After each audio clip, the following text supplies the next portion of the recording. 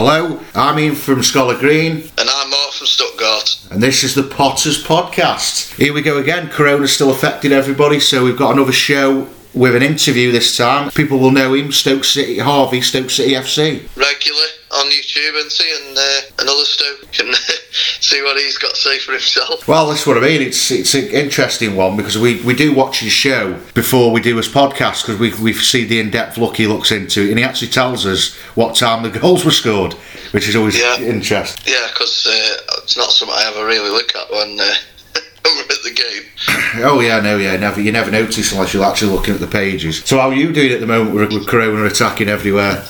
Just tired of not being able to do anything. You can't buy anything, you can't go anywhere.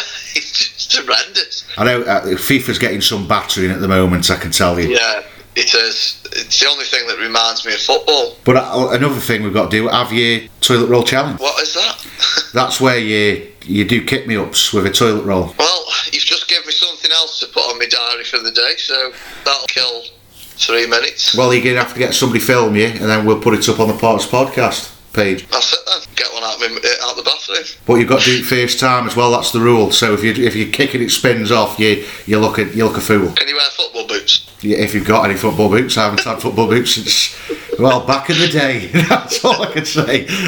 Now you just sounded dead old. Well, I am. I'm 33 now. I'm not 24 anymore. I'm an old man now. So I've got driving gloves and a pair of slippers. The other thing I will say is Facebook's been absolute gold for stuff people are out on there. Oh, I know. You can tell. You can tell people are bored. You really can tell people are really bored and don't know what to do with themselves. But it's brilliant. Some absolutely brilliant stuff on there. Yeah, like I say, we'll have to start doing a bit more for the Potters Podcast. And I mean, you put 2 goals up, didn't you, this morning on the Potters page? Yeah, I watched the semi-final, which cheered me up no end. Just reminds you of nicer times, doesn't it? So, and Man City. Oh, the Peter Crouch won the goal. Yeah, no, the one where Adebayor got sent off for an elbow. Oh, that one. Yeah, it's when Delap was still playing for us. Rory Delap. There's been quite a few Stoke bits been put on just lately. I do find it quite interesting that we still really haven't heard anything about this training camp. Nothing's changed on that front, has it, at the moment? But what's that about, if people don't know? Well, it's obviously they try and get the EFL and the Premier League to finish the season behind closed doors in a sort of training camp scenario sort of thing. And I think they're just going to get games out the way day in, day out until they're gone, which is probably the only way it's going to be done now, isn't it, to keep everybody happy. No, I think it should be voided now. There's no point, because you're risking the players then, aren't you?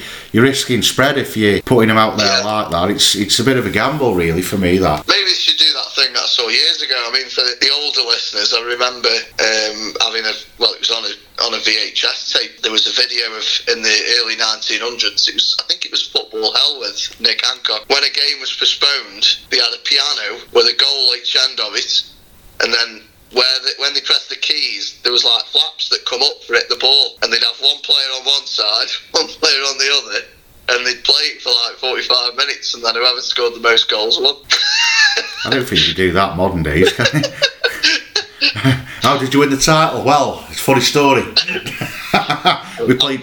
on the keys. Because if you get into that stage, you might as well bring Subbuteo back. Just finish it on FIFA, each captain. I'll play FIFA. No, I think it should be Subbuteo, I do. Get Subbuteo boards back out.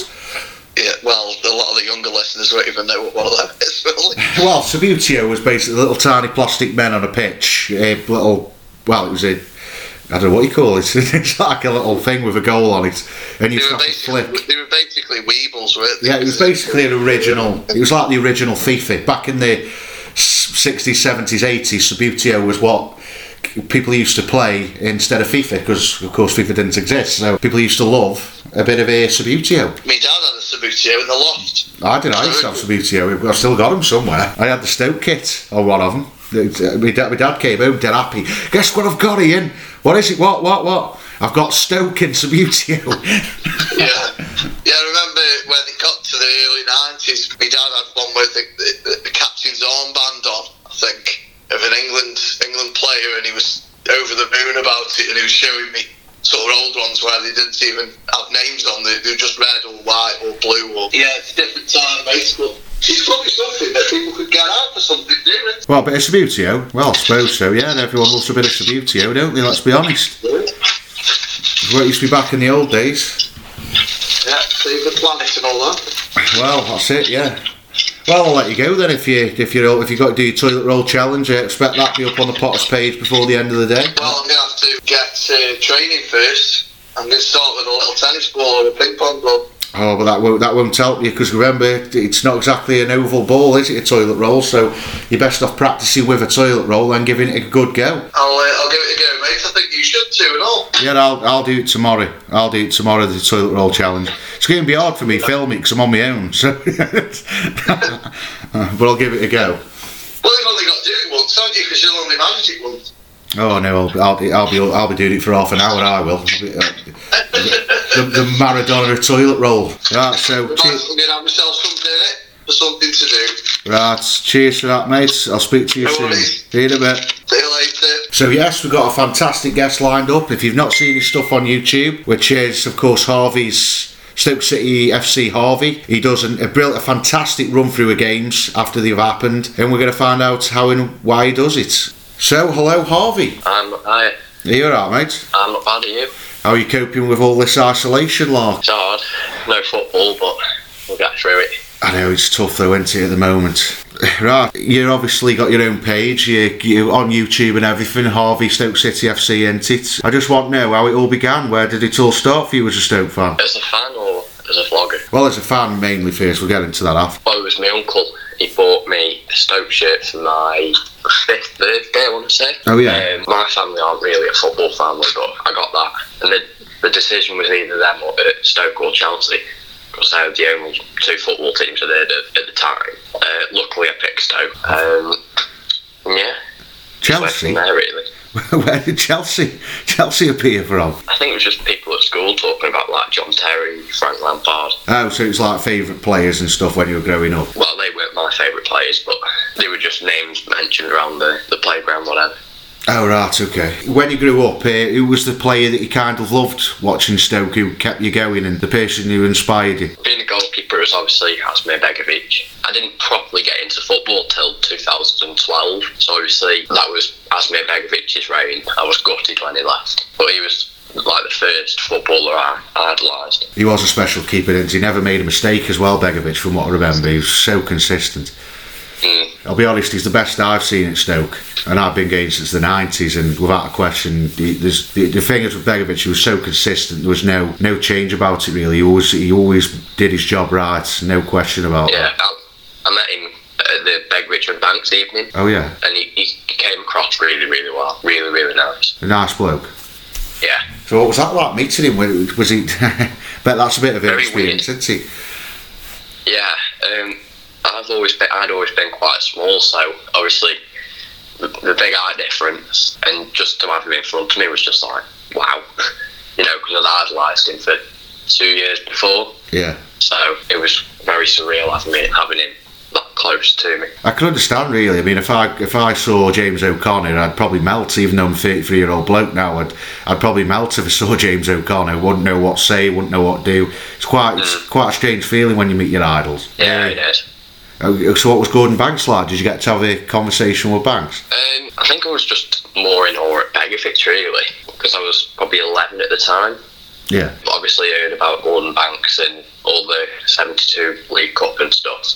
I asked Banksy a couple of questions like what's it like to win the World Cup and all that. I didn't really speak to Banksy too much. Well, he's like I say, I wish I had that chance to meet him. I've been in a room with him, but you're talking 90s when I used to be able to get in the box when I was younger, and I can remember being around him, but I was too shy to speak to him. I had to keep getting my dad go up and get the autographs of Steen and Storage and all that lot. I was too terrified to go up and speak. It's quite a scary time, isn't it, really? Yeah. So what made you think about being a goalkeeper? Why was goalkeeper something special to you? I don't actually know. It's just where you get put 1 week and just stuck at it really. I'm not really much for running around like. Oh yeah. I like just to sit back and watch a game. I don't like to be properly involved in it, so that's why outfield doesn't really suit me. Yeah. So who was your favourite outplayer growing up? Outfield player. As I was starting to get into Stoke, it was Cameron Jones. Kenwy. don't know why. Just probably because of the celebration. Yeah, I tell you what, he's amazing in the air. I've not seen a player as good as him in the air. If he went to the box and it was on his head, it was a goal. Simple as that. Didn't have the best feet, but in the air, there was no question. No question at all. Right, so we'll go into it now. So you've got your own YouTube vlog thing. I mean, how did that start? Where did that begin? From the very, very beginning, there's a YouTuber called Spencer FC, and in their final season at the Boiling Ground, I would have been 15-16 season. Yeah. He did a vlog of every home game, and I was about 12 at the time, so that's when you sort of, watching the FIFA YouTubers and stuff. And yeah, I just really enjoyed watching them. And then the season after that, I noticed Bear Pit doing some, so that kind of put me off a little bit, but got my first season ticket in the 17-18 season, the relegation season. Ooh. Yeah. And yeah, I was just walking, because I go with my granddad and we walk up the canal, and I was just walking up there thinking, why don't I just vlog this? Just, see if I enjoy it, and then if I enjoy it, stick at it. Well, why did the Bear Pit put you off? What was the reason behind that? It was just more, there's already someone doing it, I've got to be really, really creative, and back then I didn't really do YouTube much, so it was a bit, I didn't really know what to do. But people enjoyed watching my vlogs, so I've obviously made the right decision. Oh, it's a good vlog. The thing is, with me and my mate Mark, who do the Potters podcast, we always watch your show just before we get on for a bit of an in-depth look. And I always sit there thinking to myself, that must be a scary thing doing that. It must be a scary thing. Well, when I first started doing, because you can't film the pitch because of copyright. Yeah. So when I first started doing the reaction vlogs, it was very, very scary, and I didn't want to hold my phone up too high. So I had it on my lap, but then I got a load of comments saying, move your camera up, it looks like the Channel Tunnel. Because obviously it was looking up my nostrils, so I've learned to hold it a bit higher up and everything, but the people around me really good about it. They never kick off, touch wood, they never will. And I know there's people that probably wouldn't want me to sit there when doing a commentary over the game. Well, has anybody ever said anything to you or something like that? Yeah, Derby away, there was someone that didn't quite take to it, so me and my mate had to move a couple of rows back. Oh right, so they were a bit funny with you, really? It was a bit funny, yeah. Wasn't the best night out anyway, so... Oh, was that the 4-0 defeat? Yeah. Yeah, that was there. It was my birthday, that was. Oh. Yeah, that wasn't a good night, that wasn't. But we went out in Derby after, and it ended up being an okay night. So you've been doing it for a while now. What would you say was the best one you've done, the one that you enjoyed the most? Best vlog in terms of it's a personal favourite. I'd probably go for Blackburn away last year. Yeah, why was that? It was the first away day on the channel, and it was just a really good atmosphere. Etebo scored, a really nice sunny day. Can't believe it's nearly a year ago. I know. It's a year ago next Monday. I've always said I'd do anything to relive that day. I know some people might say it wasn't the best away day in the world, but it was certainly up there for me. Well, as long as it's for you, that's the thing that matters, isn't it, at the end of the day? Yeah. I mean, things like them, like vlogs and the people who get upset and that and don't want you to do it, well, I just think it's pathetic at times. I mean, they've bought that seat themselves, it's up to them. I'd just ignore them if I were you, just carry on. As long as they aren't saying. Yeah, I do. It's realistically, if people have a problem, there's always an empty seat somewhere. Yeah, especially at home, there's plenty of empty seats at the exactly. Yeah, I know what you mean there. Yeah, away days are a little bit different because obviously it's a bit of a free for all. You get your seat and you do whatever. But again, people move up to the back or whatever, and there's always an empty seat or an empty, couple of metres, there's always a spot next to someone. Well, I've noticed also on your more recent shows, you've started to get a few famous Stoke faces on your vlog. Yes. How did that come along? You're talking pre-match interviews? Yeah, like your Nigel Johnson and your Anne Smith. Well, I've changed my match day routine because I just enjoy going early now. I go at about 12 o'clock. Yeah. And just stand by the players' entrance for a bit. It's that simple. I've got a couple of mates that stand there anyway. And I see Matt Sandos or Nigel Johnson, I'll just have to go up to him and ask if I can do quick score prediction. And are they approachable with it? Have they ever been a bit... Oh yeah. Every time I've approached them, they've always said yes. No, that's good ass, isn't it? So who's your favourite one out of your pre-match tour? Everyone that I've interviewed has been really, really good. Everyone's always said, yeah, I'll come on the channel. Always made really good points. That's good, isn't it? Why'd you do this anyway? Is there anything in the future you're thinking of doing through these vlogs? At first, I just did it for a bit of fun. Didn't really take it too seriously. But then over the last year or so, I've seen pretty good potential with it. And other people have seen, you've got a big future ahead of you. So I just thought, if we take this a bit more seriously, take me time on a little bit. So I don't know if you've seen in the recent vlogs, I've started doing a lot of more edity stuff pre-match. So you've got sometimes I'll just put a few cinematic shots in with a bit of music, and then when the players come out. Yeah. Because I do a media course at college, and we were learning different editing techniques one week, and we had a match that Saturday. So I thought I'll give it a go in my actual vlog, and people were impressed by it at the start because my mates were like, "Oh, you need to cut down the walkout section kind of thing," and I think it has worked. Well, that's what it is. I mean, at the end of the day, none of us are professionals, are we? We're here to learn and move forward. I mean, if you listen to the first podcast we did, which was on a different service at the time, Anchor, they were absolutely terrible because we couldn't edit. So you were basically trying to fit everything in and not make any mistakes. And the amount of ums and ands that were in it were embarrassing, really. Like I say, nothing's professional on these, but how do you feel about the social side now? Because there's quite a lot of stuff coming up. You've yourself, there's Pounds or Poons or whatever you pronounce it. He does stuff himself. You've got Bear Pit, you've got Stoke Loud and Proud, you've got Wizards of Drivel, you've got YYY. How do you feel it's the social media side's coming in with the Stoke fans? Some of the content's really, really good. I mean, I've listened to every YYY file, whether that be at home or at college whilst I'm working. I've listened to a couple of Wizards podcasts as well. I've listened to yourself. Vlogs wise, I don't tend to watch too much Stoke. I watch Pones and Sam Cam. Sam. Oh, I haven't seen that one. What's that? Is that another Stoke one? Yeah, I watch them just because I get on with them and stuff and just see what they're doing, but I tend to watch more vloggers from other teams on YouTube. But if you're talking Twitter, Instagram, it's all Stoke really.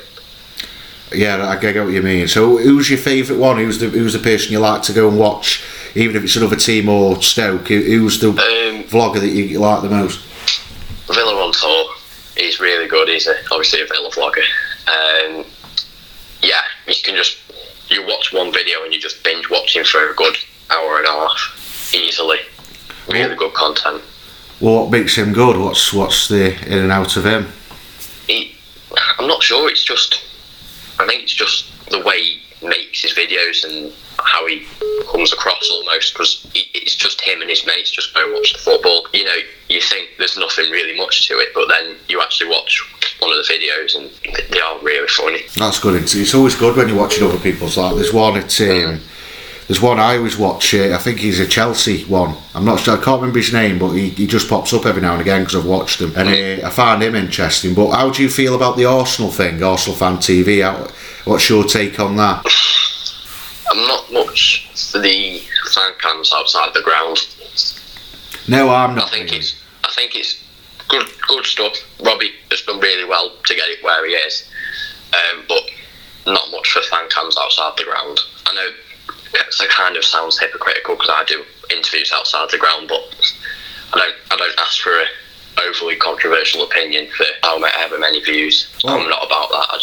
I think there's a difference. Want to be honest. Yeah, I think there's like a big difference between before and after, isn't there? Really, like score predictions is just somebody's opinion, isn't it? And I know the after-match ones are, but I think sometimes they are just characters, aren't they? That he just puts in because he knows they'll get tweets because they'll say something silly. And I think at times, like I do love watching it, but I only like watching Arsenal Fan TV when they lose. Because I don't know about yourself, but I'm not a fan of Arsenal at all as a football club. I've been brought up to not like them. I don't like them because of the Shawcross incident and many other things. And I just don't. I just don't see the point of it. I'm so glad, though. I don't know what your opinion is, but I'm glad that Stoke doesn't have one. Yeah, I'm going to be honest. I did think about doing it at one point, but the idea went very quickly. I just didn't want to do it. Didn't feel comfortable, and the only people that I'd have on is people who I can trust. So I'm not gonna stand outside the booth and approaching anyone I see.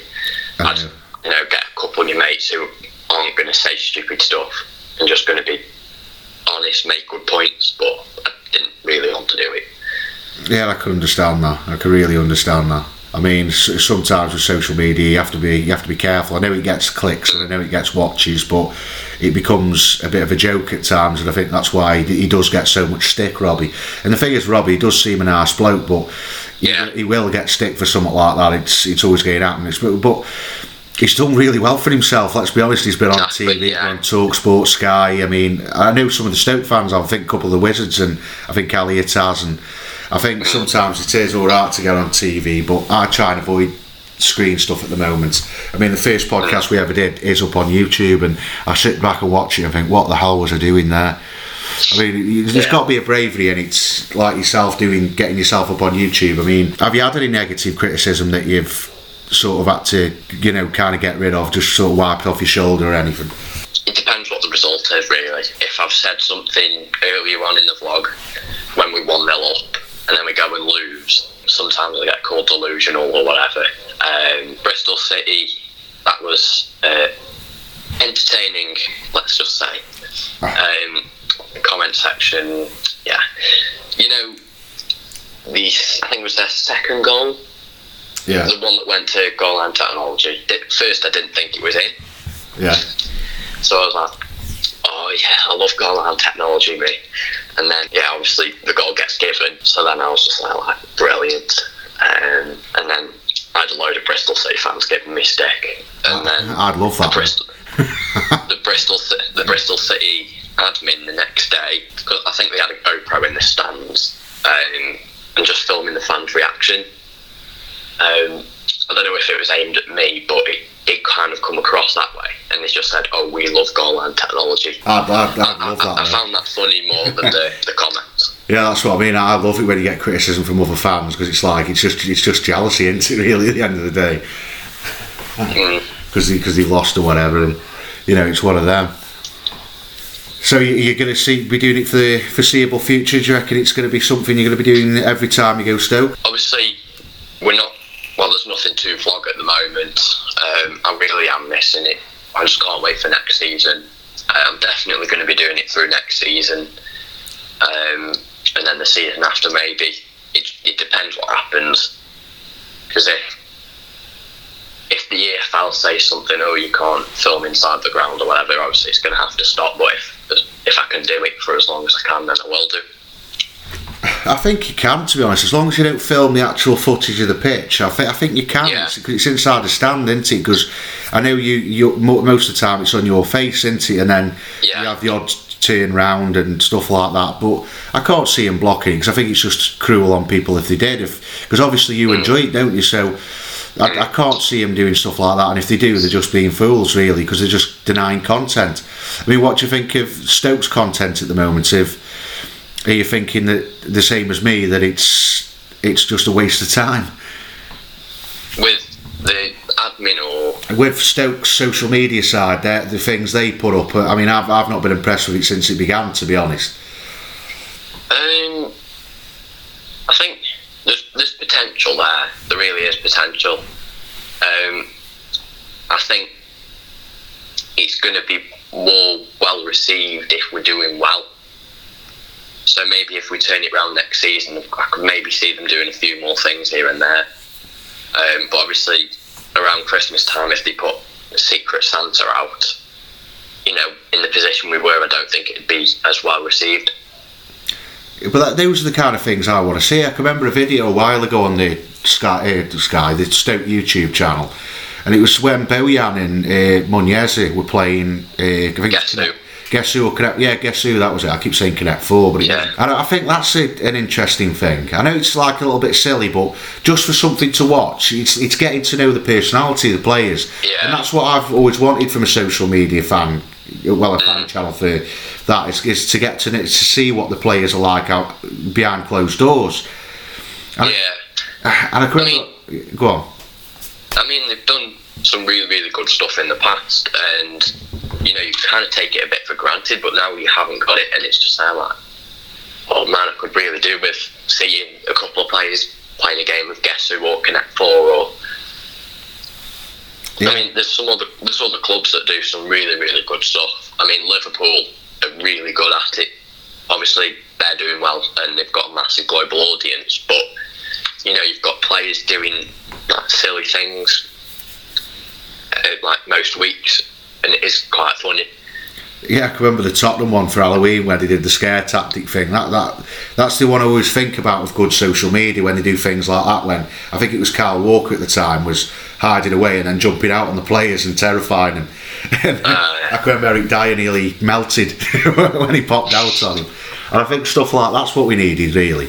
I mean, I don't mind interviews, but when it's like interviews of players that are there now, they're sort of tied to what they can say. It's like, oh well, the manager's doing this, and it becomes a bit stale, and it's something that you're not really that bothered about anyway. But I do like it when they interview old players. I do like that, because it's like if they bring someone like Wayne Thomas in, or any of these are players you won't know, or like Overson and all these other players that that's interesting to me, because it's a time gone by and they can say what they feel because it's the past. But with like modern players, I think it just doesn't work. And sometimes with modern, you've got to do things like that, like little ideas to keep people entertained and just see how they are. I can remember with Soccer AM when Arnie did that corner challenge. Yeah. And he got both of them in, didn't he? And I think to myself, well, why don't they just take advantage of that and just do their own version on the fan channel? Because Charlie Adam was the thing that made me laugh, and that how he kept taking the mick out of him. Yeah. It sort of just made it for me, and I think that's where the club just needs to go. I mean, another thing I wanted to ask you, because we'll get towards now the actual pitch now. How do you think the club has been ran over the years? Have you been happy with the way the board's been ran in that kind of extent? Not on the pitch, behind closed doors. How do you think are you happy with what's been going on? They're putting money into the club. I think the money could have been spent better than it has been. Obviously, you look at the amount of money we are going to lose this summer, next summer. You look at Imbula, Wimmer, Berahino, and Dye. I could feel Ndye's going to go out the door in the summer. And obviously that money could have been put elsewhere into other players. We could have signed players like Axel Witsel. Yeah, they are. At Dortmund. Yeah. We could have signed him, but we signed Imbula instead. Just little things like that. But I can't fault the coach family. They've put money in, and obviously in these tough times, they've guaranteed everyone the wages, which, I know a lot of owners are doing it, but you've got certain owners that aren't doing it. Yeah, Mike Ashley mainly. Yeah. Yeah. I was going to talk about that though. Yeah, the coach family. Just before the lockdown started and the football stopped, there was a fan meeting with John Coates, Tony Scholes, and Michael O'Neill. Yes, I was there. And were you there? Well, yeah, I was there. Did you meet him? Did you have a bit of a chat with him? I didn't manage to get close to him, no, because they told people we can't have selfies or anything because of, obviously, the coronavirus. They just threw that out, didn't they? But you can be in a room with them. I think I put a question in. It was over Facebook, and I put a question in about what do you feel about a chairman or a director of football, and it's something I've been very vocal about for me. Because I think the problem is, like, we put the question in. Of course, John Coates completely flat out said no.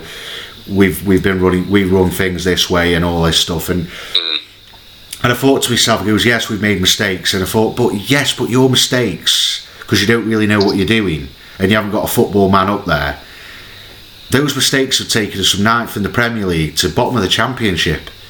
And I think to myself, like, what I wanted, of something I've been wanting to happen at Stoke, is the Coates family step back and just become owners, and they follow the same model as a Wolves or a Watford or a Brighton or even a Leeds now, where the chairman's been brought in to run the club properly. People who've got experience and know how to run a football club. And I don't know what you feel about that, but that's something I've been wanting for a while now. Probably 2-3 seasons I've been asking for.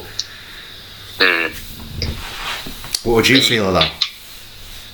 I mean, it's an idea, isn't it? But obviously we got the 3 9th place finishes under the way we've been owned last couple of years, and I think the only reason why we got relegated was just mistakes made in the transfer market.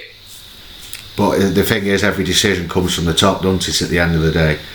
Well, yeah. And that's the thing with it. I mean, it's like, for example, you brought up Alex Witsel, and you got Alex Witsel, who I think we could have got for 23 million, but because we wouldn't pay 23 million, we ended up with Gianni and Bueller, which for me was always a panic buy. And a lot, I can remember the board sort of putting all the blame on Mark Hughes, saying, well, he wanted him, and it's like, well, not really, because he was chasing Witsel for the entire window. And then you pulled out. Zenit pulled out because you weren't going to pay the correct money, and that's always been my kind of little myth with the owners, that it seems like for the sake of 5 million we've missed out on his number one target. And I think that's been the problem with us for a long time. Harry Maguire, Robertson, Witsel, Smolov, if you remember him, the Russian striker that was on fire. And I've heard people saying we were wanting to buy De Ligt. See, that's what I mean. I know, but there was also Pastore as well. Just take it with a pinch of salt, because I don't know how true it was. But apparently it was, when we were on about signing Maguire. Yeah. It was either Maguire, De Ligt for a couple of million, and Zuma on loan. At the end, we ended up with Zuma on loan. You see, that's unforgivable for me, that is. It's just unforgivable. And for me, because like the thing that worries me, I don't know if it worries you, but I worry that if we do go back to the Premier League, are these mistakes for a couple of million going to cost us in the Premier League again? Because it cost us last season, didn't it, with Ben Osborne, a player that we were really crying out for, but for the sake of, what was it, $1.5 million, we went for James McLean. And then we wanted Matt Clark from Portsmouth. Yeah. And they wanted a couple of extra mil, so we went for Danny Bart. Yeah, exactly, yeah. And that's what worries me. It does annoy me a little bit. But obviously they're at the top, they're going to make the decisions, they're not going to ask us to, who do you want to sign, because we know nothing in theory. Well, yeah, I know, in theory we don't. I mean, I know it's easier to say and that on paper, but it's how it's done. Right, we'll go into the tough questions now. The question time, what I ask everybody. Are you ready? I'm ready. Right, so your favourite moment. This people keep getting confused that it's a favourite match. It's not the favourite match. Favourite moment, a time when you've gone nuts, or something you've appreciated more than anything, like a moment. What was your favourite ever moment as being a Stoke fan? Butland's penalty save against Hazard. Oh, Chelsea in the Cup. Yeah, that's a good shout. I was there for that. I've got to be honest, I lost it then as well. I lost it, yeah. It's the first time I'd ever gone bonkers at a football match. Try and explain the euphoria you felt when he saved that. During the penalty shootout, I was hiding behind my programme. So I think we had like Mark Wilson going up and taking penalties and stuff. I was just hiding behind my programme. And obviously there was cheering and everything. And that was I probably watched about 3-4 penalties that whole shootout. Yeah. But I watched Butler at Hazard's penalty and just lost it completely. I know, it's a great feeling. I like asking this question because everybody's got a different response. Absolutely everybody. Because I thought to myself originally when I was going to do it, I was going to ask what's everyone's favourite match. But then I thought if I ask everybody's favourite match, most of the time it's going to be the same one. Bolton, Villa, Liverpool 6-1. I don't know, others like that, and it always seems to be the same ones. But like favourite moments, I think it's just more interesting because everyone's got a different one. So that's definitely up your top as a favourite ever moment, is it? Yeah, I mean, back then I didn't go to too many games. I probably went about 2 a season. And the fact that we've just beaten Chelsea, I know they were having a dreadful season that season, but in my head, we've just beat Chelsea. I know, it's an incredible day that was. If you are like 12 years old as I was at the time, you know, to think that, you know, pretty big. Yeah. So you're out now to the opposite end of the scale. What would you class as your worst ever moment? Van Aanholt's goal. Palace at home. Oh, the one that put us down. The one that put us down, yeah. Yeah, it wasn't to go. I had such an horrible time at the time once, because I think when Mark Hughes was sacked, there was like a little bit of euphoria, wasn't there? Because it was probably a year and a half too late. But I think. Yeah, I think personally, I think we should have got rid this summer before. Yeah, I did. Yeah, that's when I thought, a year before the actual summer that he kept again. I've never understood why he had so long as manager. I really don't, because it fell apart before that. I think we should have got rid of him summer 2017. Yeah, because that's when we had the record, didn't we? Those 4 straight 4-0 defeats, and I thought he's lost it now here. And I just couldn't believe he got 2 more summers. It was just off the back of that Arsenal 4-1, wasn't it? Yeah. I was like, not really happy with him being in the job, but if he can turn it around, you know, I'll back him. And obviously we beat Arsenal, drew against United, some really positive results there. Then we had all them 4-0s throughout the autumn, winter months. I think it was about October time when we lost to Bournemouth. Yeah. That's when I turned. Yeah, that was. I'm never normally one for calling for a manager's head. I mean, I backed Lambert. I wanted him to stay. Rowett, I wanted out when we drew to Bolton. Just because of what he said about fans. Yeah, he shot himself, didn't he, Rowett? That was his problem. He lost a lot of people that day. Because, to be honest with Gary Rowett, I thought he was doing a decent job, because the absolute rot we had, I thought he was doing a good job just to stop us losing, to be honest. Yeah. Especially the bad feelings around the club. But I think there was too much. I agree with him at times with what he said about Bojan. I think the problem is with Bojan is that he wasn't consistent enough. He was brilliant for 3 months, like probably the best technical player I've seen apart from Hoekstra for about 3 months, but then he never recovered, did he? Let's be honest, Bojan, and no, I think there was too much pressure, wasn't there, at times? Yeah, it was a shame because we had such a good player on our hands. I know, we were just always hoping, weren't we, he'd click back in, and it just never did. I mean, I backed Jones, going on about managers. I backed Jones pretty much till he was sacked. I think if we'd have lost to Swansea, I probably would have been Jones out, but then we got some really positive performance, positive results. I was like, if we can keep this up, he can stay. Yeah, I was push on. Millwall's always a tough place to go. Chef Wednesday, another mistake cost us. Yeah, I know. Right, so we'll try to pick it back up again now. So, right, who is your favourite ever player? Favourite ever player, yeah. Not about skill or whatever, the person that you like the most. He might be Michael Kightly for all I know, but just your favourite ever player. Probably have to go for Shaqiri. Yeah. Good shout. When I first heard we'd signed him, because I wasn't into Twitter, Instagram or anything, so I'd heard about it actually when we played Norwich. So I didn't tend to look on Sentinel back then, I was a bit young for it. But then obviously I'd heard them say, you know, Shaqiri in the stands because he had a suspension. I was like, wow. You know, because you'd heard of him through FIFA and everything. Yeah. It was just, yeah, I really enjoyed watching him. Me and my granddad always loved watching him. I was gutted when he left. But it was nice, the last match I got to watch him, he scored that free kick. Oh yeah, that deflected one. It was a great free kick. Yeah. sort of just give us that little bit of hope that something could happen. And exactly. I mean, I got it on film as well, so that's something that's still on my camera roll. Yeah, it's great, yeah, it's great. It's a great thing put up. We'll have to put it up on the Potters page. We've got a group page where we do stuff like that. You'll have to put it up if you've still got it. Yeah, I've still got it, yeah. Right, so here's the one that everybody struggles with. Everybody struggles with this for some reason, and it's the worst ever player. You can have honourable mentions, of course, but I want to know who your worst is, the one you really didn't like.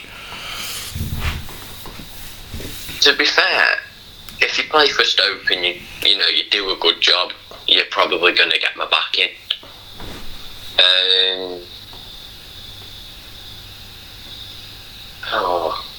See, it's a tough one. Everybody struggles with it. I'm struggling with this one. Everybody struggles with this. That's just why I love it to put it in. A lot of players aren't great, but they slip under the radar, don't they? Because they either leave or you forget about them. Or they don't play. I'll probably go for Jakob Haugaard. Haugaard, that's a good shout. That is a good shout, that is, yeah.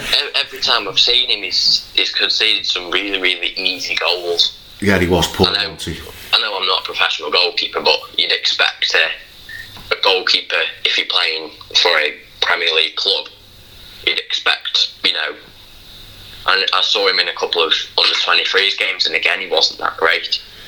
He's one of them that I never understood why we signed, because he wasn't a young lad. I think he was 24 when he came, so he wasn't really something that you could shove in the youth team and expect something.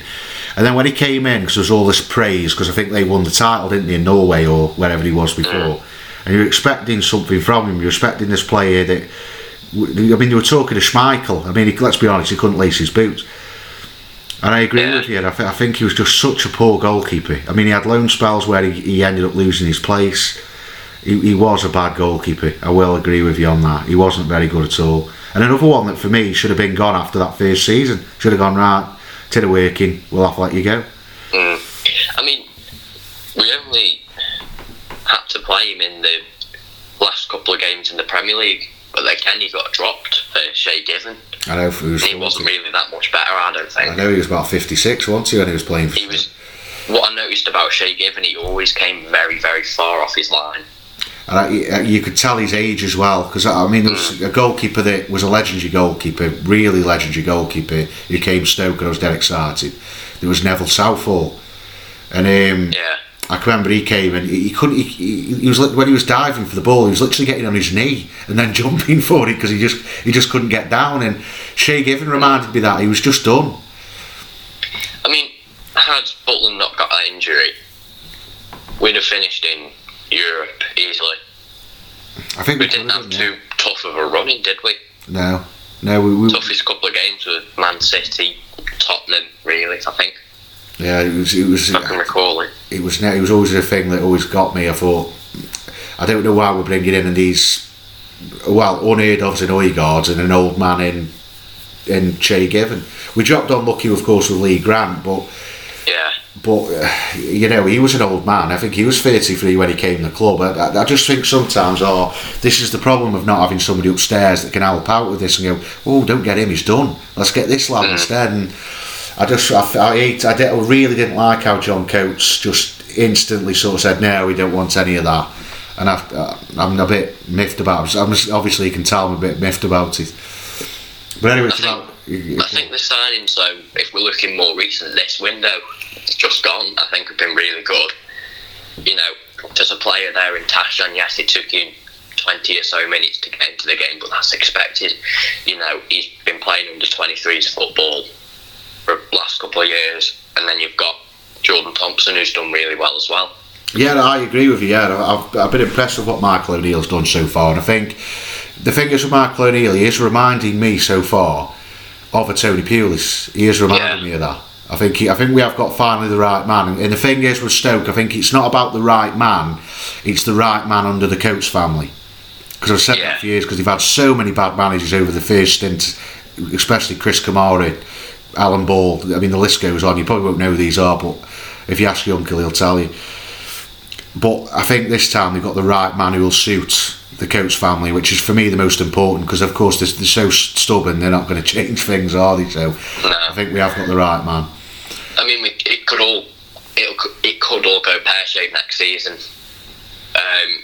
but I feel more confident now than I did under Nathan Jones last year. Yeah, I think this is the first time I've been confident for a while, to be honest. Probably 6 seasons, a long time ago, since before Mark Hughes sort of started falling apart. This is the first time in years that I've been a little bit more confidence has come into me. Yeah, I mean, I was confident under Rowett, but I think everyone was, you know. I don't think you could just coming down with the big boys, you know, in the league, and it didn't work out. Yeah, I think it was a shame for Rowett, and I think it was a shame for Jones, but I think there were 2 managers that didn't suit the owners, and I think that's just part of it, really.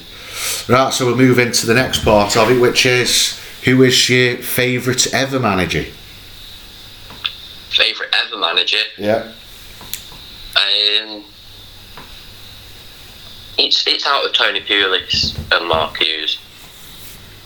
Who would you pick? Mark Hughes brought us some really good moments, you know, got us to the highest we've ever been in the Premier League. But then you look at Tony Pulis, you know, we built it all and over a fairly long period of time, and got us to Europe, got us to Wembley, got us promoted. Then of course you've got Waddo as well. Oh, Waddo's the best ever, yeah, without question. I'd probably have to go for Tony Pulis. Yep, it's mine as well. The football wasn't, you know, great, but we got the job done, you know. And what could have been if we'd have picked a strong side at Valencia. I think what happened there, I mean, there's quite a few people who've said that about that, and I think he would have done if we'd got a result at home. I think that was the biggest problem, because we were at home first, and I think because we lost at home 1-0, and I don't really understand how we lost that game, because I thought we were the better team at home.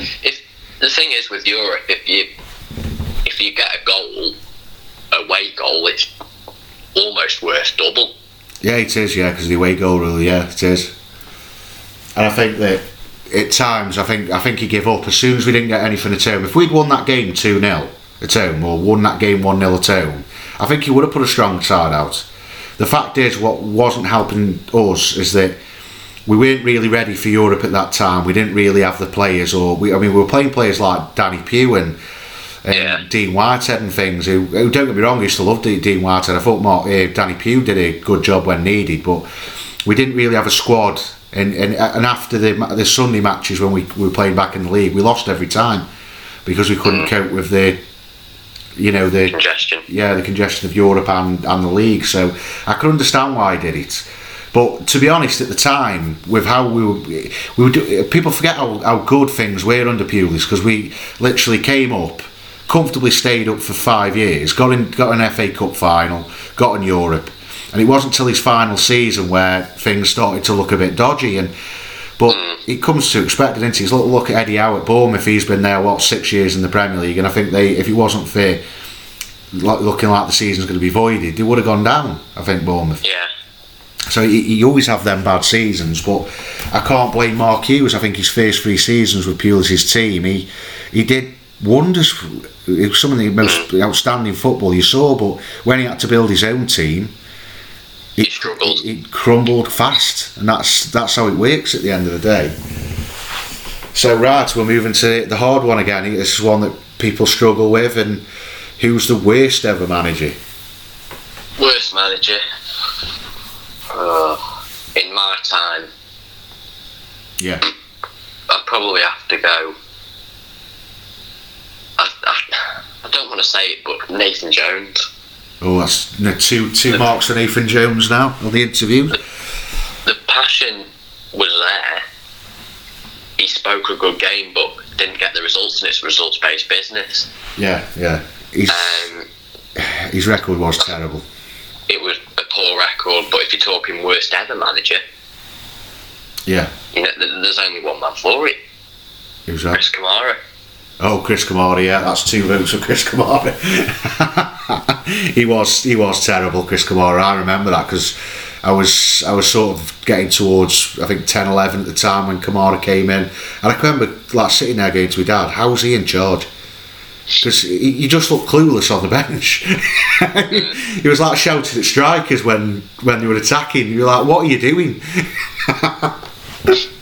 Yeah, I bet. Can you remember much of him, Chris Kamara? I wasn't alive then. Oh, when you're live? Oh God, you definitely can't then.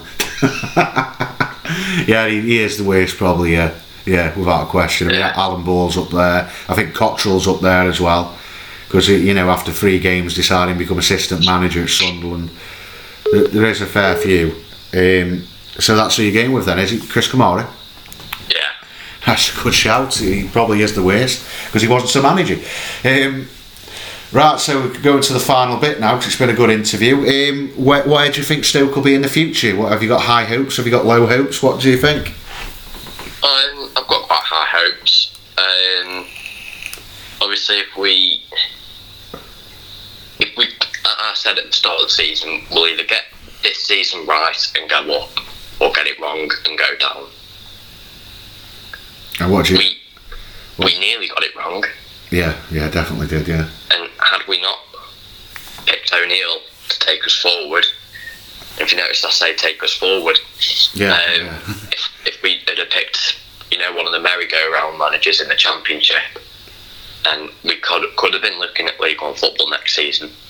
But since O'Neill's come in, he's done a great job, hasn't he? Well, he has, without a question of doubt. Yeah. I mean, the improvement in the players is just so noticeable. He's turned it around. I mean, you look at Tyrese Campbell, he wasn't that good under Nathan Jones. No, he wasn't. But no. under O'Neill, he's been a brilliant player. You look at players like Tommy Smith. Yeah. He's becoming one of my favourites. Again, not great under Nathan Jones, but he's done well under O'Neill. McLean, there's so many more players. Powell. Next season, I'd be happy with top half. I've got a feeling on playoffs. I have. It depends how this season ends and when we start next season. I think I said in my video yesterday, I said as long as this break doesn't take away too much momentum, I think we'll be all right. Next season, I predicted 4th for this season. Yeah. And then 1st, obviously, the season before. So I'm going to be quite realistic and just say top half. If we can get top half, I'm going to be really happy. Anything more than top half, playoffs, automatic. I'd be thrilled. But I'd probably be happy with top half, and then maybe in 5 years, maybe, as long as we're back in the Premier League and stable. Well, the thing is, I'll be ringing you again before the start of the season. We'll see if that changes. I think that'll be more positive at the start of next season. It all depends on the transfer business. I think as long as we can get, I'd say all we really need is a right winger. Because, Tom Ince, I've not been impressed with this season. We need a recognised left back, not a left-sided centre back. Well, what did you feel of the question when I think it was again at that meeting when it was at the O'Neill went to Tony Scholes saying what he's sorting the left back out, and he goes, what left back situation, which for me completely highlights that he doesn't know what he's doing. It really highlights to me that did when Tony Scholes goes, what left back situation. I was there with my granddad, and when he said that, we just looked at each other just like, we're playing a left-sided centre back there. Yeah, that just shows that he doesn't have a clue, does he? Let's be honest. Stephen Ward, I think, was a signing for the sake of it, really. Well, I think he's not been. Stephen Ward, though, not been too bad. He's all right, but he's done, isn't he? You can clearly see he's finished as a top flight player, which I think we knew anyway. But Nathan Jones, when he signed him, said himself that he was going to be covered. I think, to be honest, Nathan Jones was a bad manager, but I think he had no experience to draw back from because he'd only had success at Luton. He never had any hard times to go, oh right, I'll change this. And I think it was just trial and error. We had 9 changes some weeks. Yeah, that's what I mean. It was just trial and error. He didn't know what he was doing, and And he said he gave a big indicator at the start of the season. If you go back and look at his interview at the start of the season, he sat there and said that, I get a list of players and I pick what I think's viable off that. Which then makes me think, if Stephen Ward was the best person to pick off that list, how bad were the rest of the players? Yeah, I mean, I like the look of that James Justin that he'd worked with at Luton. Yeah, that's what I was hoping he'd come. There was loads of options that I was wanting in the summer. Rico Henry from Brentford, I've always raved about him. I've raved about him for months. If you look at other players, Alan Brown, he scored against us this year. Oh, good player, yes. Ben Pearson, exactly. I've been saying about him ever since Rowett said he wanted him in the holding midfield. I've been watching him closely. He's way too good for this league. He is, Ben Pearson. Yeah. And I think to myself, and you go, we didn't have enough money for him. Well, we could have got him for 8-9 million.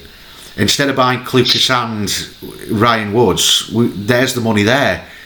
And that's I think Clucas has been excellent this season. Oh yeah, that's without a question of doubt. Clucas' improvements under O'Neill.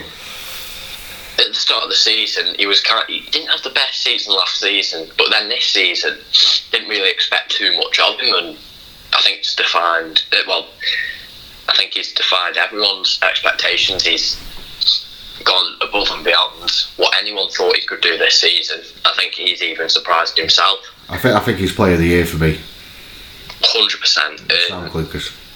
Who were your top 3 players of the season? I'd definitely say Sam Clucas is top without a question of a doubt. I'd probably put McLean close second, and then I'd probably put probably Tyrese Campbell as third. Yeah, that's my top 3, except I'd swap McLean and Campbell. Because I think McLean under O'Neill is night and day. He's just become a proper, for me, a captain. He's been a leader for me since of course Shawcross's injury. I think Joe Allen's not a captain in my opinion, but I think McLean is. And if I was the manager, I would have put McLean as captain because his improvements under O'Neill. But he's not the only one. I mean, Campbell's improvements. I think even Tom Ince has been improving. Under O'Neill. I think if Ince can get a couple of goals, I think we'll see a different player again. He just needs that goal for me, Tom Ince. I think the only problem with that though, he's very, very predictable to defend against. He always cuts in and either lays it off to someone, mainly Clucas, or has a shot, and I think that's very easy to defend against.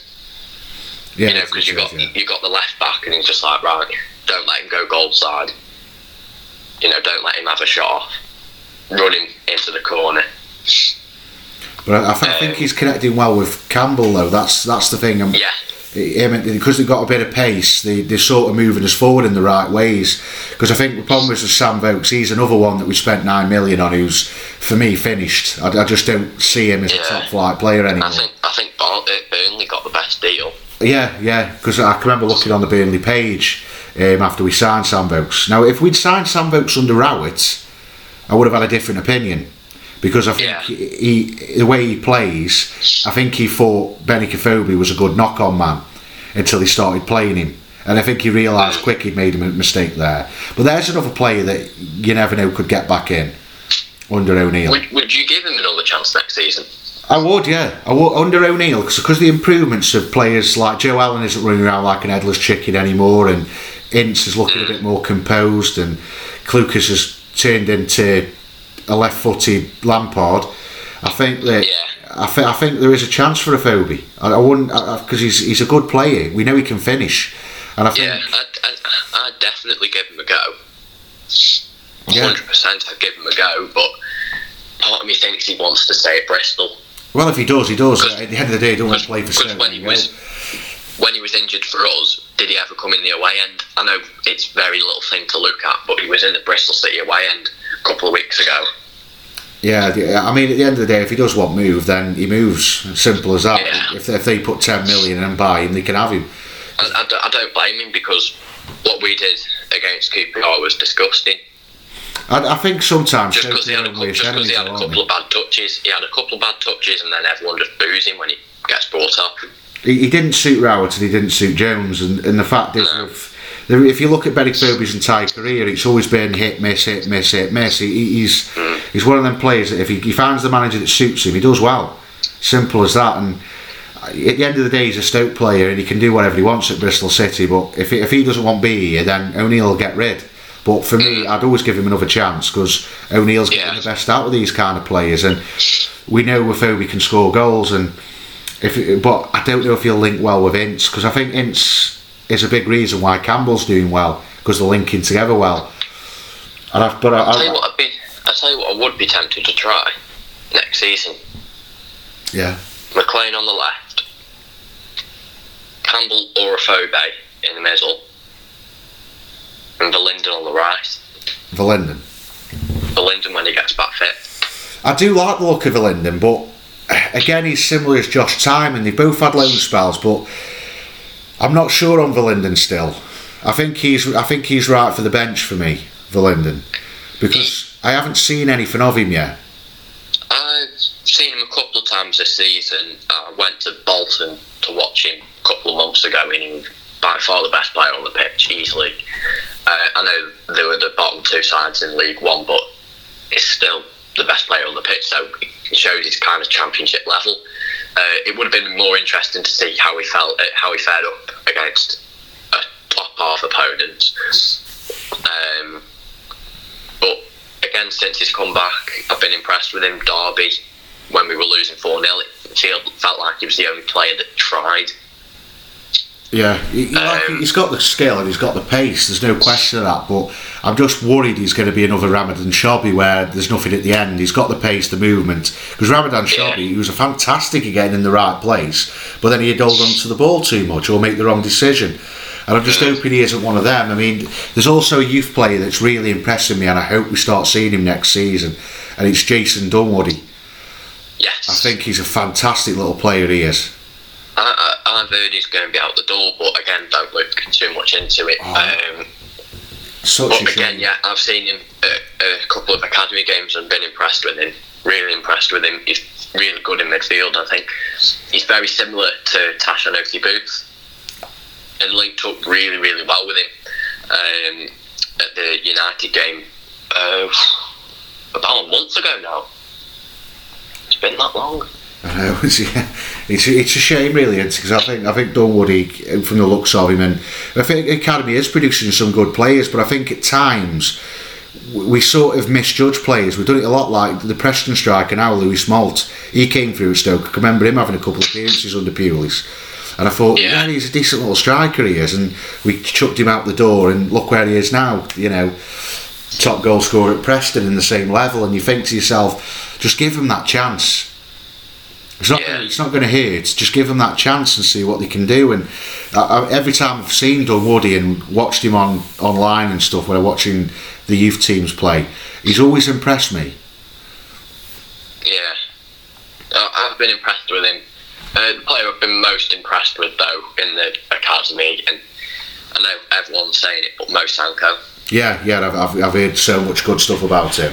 I think I'd love to see him on the bench last couple of games if we do get kicked back in, and maybe just give him that opportunity and say, no, we do want you, this is how much we want you, we're going to get you on the bench, and just see what you can do on an appearance or something. He linked really well with Godfrey. Yeah, you know, the other striker in the under-18s is really linked really well with him, and to be fair, Mo Sanko is actually quite small.